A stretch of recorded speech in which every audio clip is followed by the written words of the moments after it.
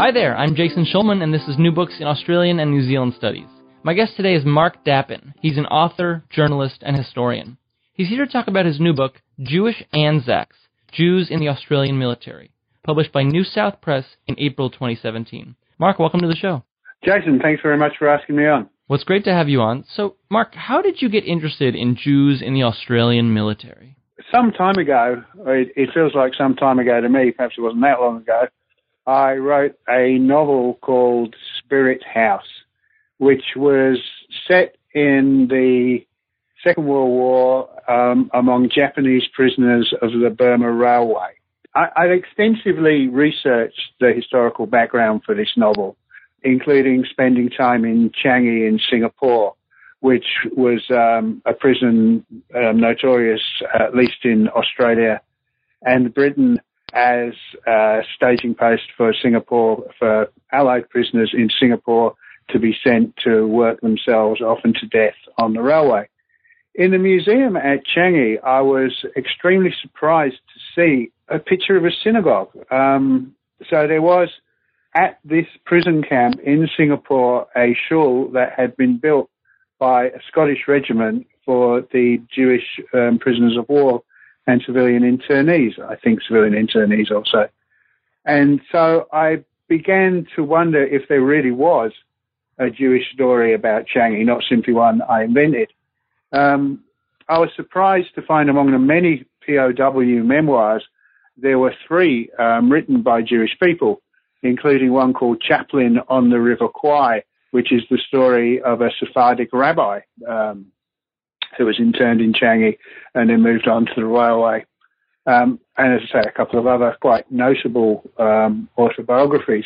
And from there, I started to delve a little more deeply into specifically Jewish military history. And I was approached by a guy from New South Wales Jewish Ex-Servicemen's Association who asked whether I would be interested in writing a comprehensive Jewish military history of Australia should some government money come through for a centenary of Anzac grant. I said yes, provisionally, but still believing it will be a very small project. I didn't have any idea of the scope of Jewish involvement in the Australian military at the time. I imagined a pamphlet. Instead, we have a house brick. It is a pretty massive book, but it makes for really fascinating reading. You start at the very beginning of European settlement in Australia, and you go till, current and recent wars. How many Jews have served in the Australian military? Do we have any sense of the numbers? And how do you identify, which servicemen and servicewomen were Jewish? Did the Army keep records by religion? How did you figure that out? Well, but both of these are difficult questions to answer. I think probably around 9,000 servicemen, maybe 9,000 or 10,000 servicemen and women who were Jewish, halakhically Jewish, have served in the Australian military since Federation. As to that's around 1,800 fighting in the First World War and more than 4,000 fighting in the Second World War, about 80 to 90 in the Boer War or the Second South African War, however you like to put it, a handful in the Korean War, a slightly larger handful in the Vietnam War, and a surprisingly large but unquantifiable number in Iraq and Afghanistan in our post-Cold War conflicts.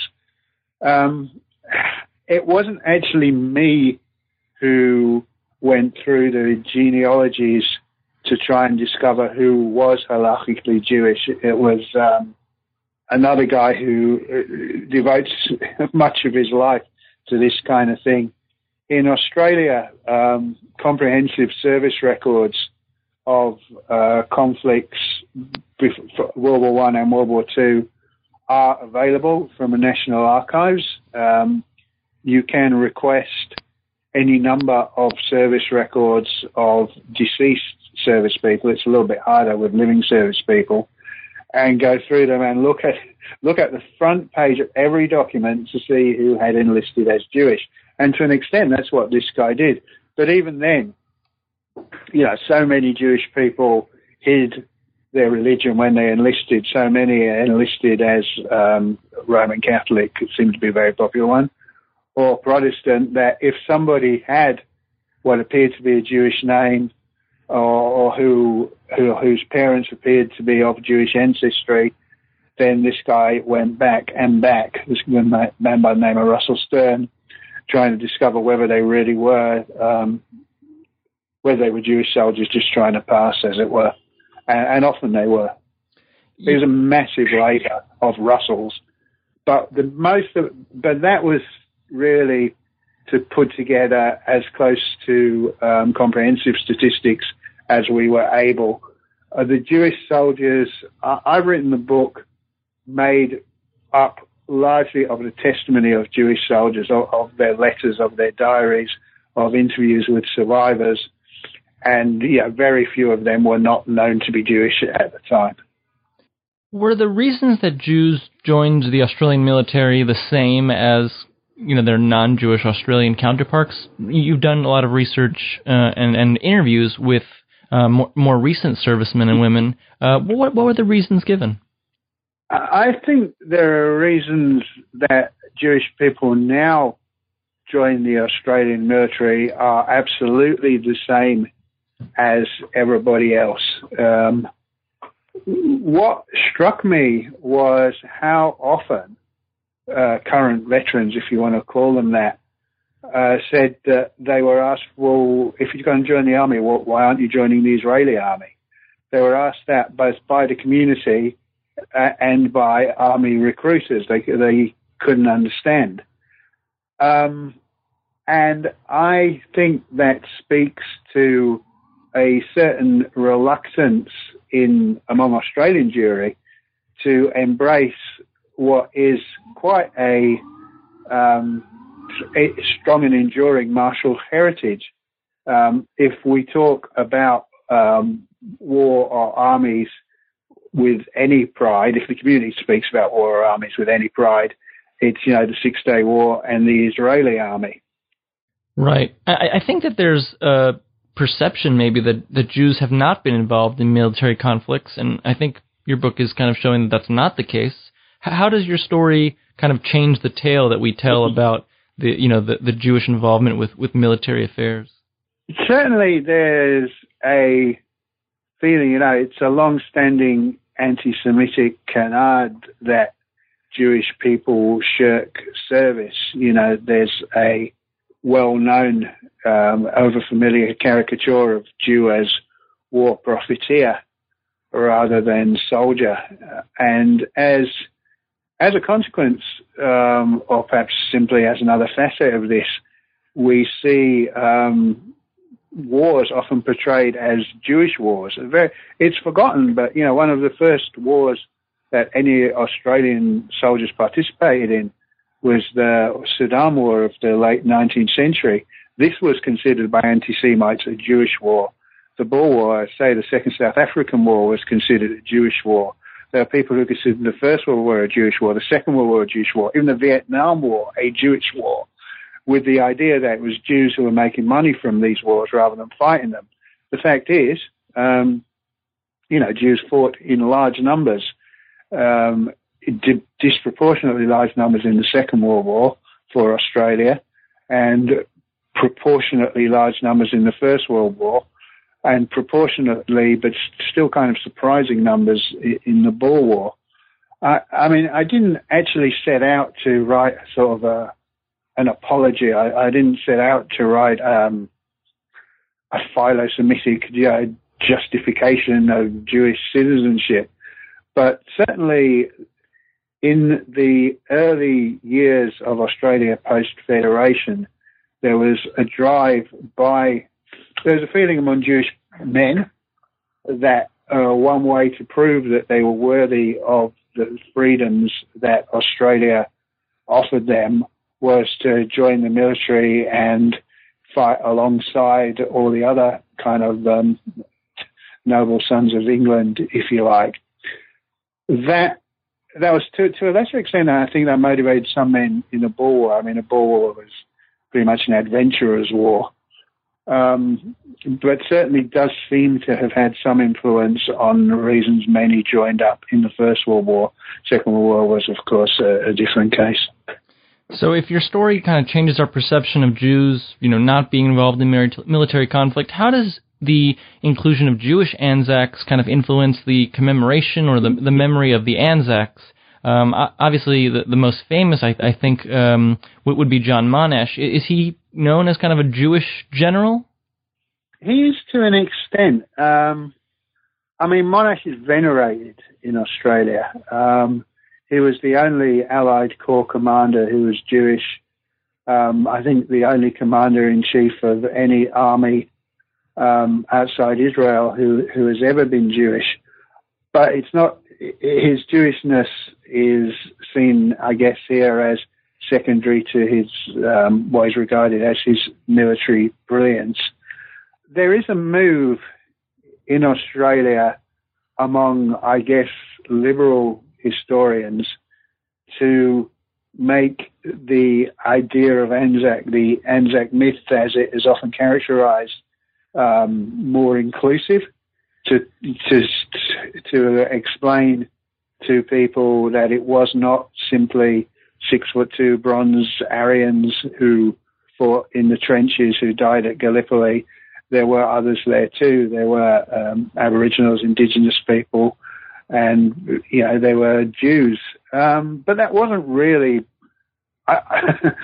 It wasn't really my aim to make that point. I simply wanted to write a narrative history.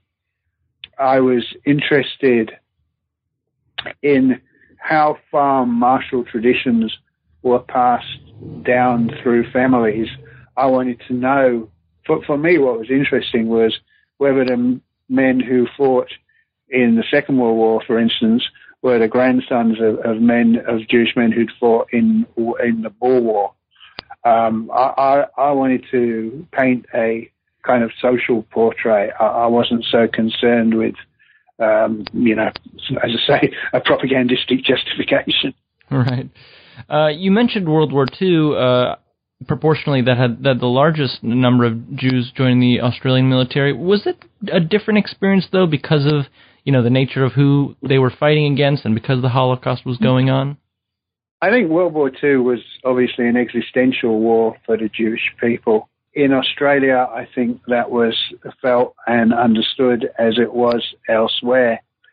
I think also it's arguable, but I suspect Australian soldiers, Jewish soldiers in the Australian Army, may have faced a lower level of anti-Semitism than in other imperial armies, than in the British Army, and that may have helped encourage more men to join up.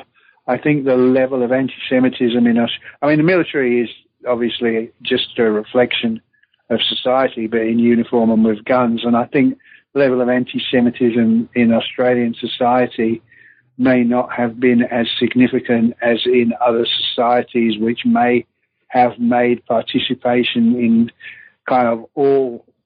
which may have made social participation at all levels a lot more easy for Jewish people than it was elsewhere. Mark, last question before I let you go. What was the experience of Jewish women who enlisted or who joined the Australian military? Did you find anything interesting in that respect? Oh, they were pioneers in some respects. There were Jewish nurses in the Boer War. It's surprising that there were so few Australian nurses in the Boer War, but among them were Jewish women who were, breaking barriers at the time. There were Jewish women nursing in the First World War also. There are Jewish women in the Australian Army now. It's frustrating that I didn't get to talk to more of them. There are problems. You asked earlier whether the Australian military keeps records of the religion of its members, it does not. And it's not really keen to talk about it either, even in the context of a project like this. So I found it very hard to find access to get access to serving members of the military. I knew there were women. I knew there was a woman who was a veteran of both Iraq and Afghanistan who lives quite near me, but I couldn't get permission to talk to her, and I had to have, I didn't bother trying to get permission to talk to her, which I had to have through the military because she's a serving member, because it had been so incredibly difficult to get permission to talk to other serving members. So most of my more current veterans had only just or recently left the Army. So I wasn't able to speak to women who were in the Army now, but I know there are a larger number of them than I expected. And as soon as the book came out, I received an email from a woman whose daughter had just graduated from the Australian Defence Forces Academy.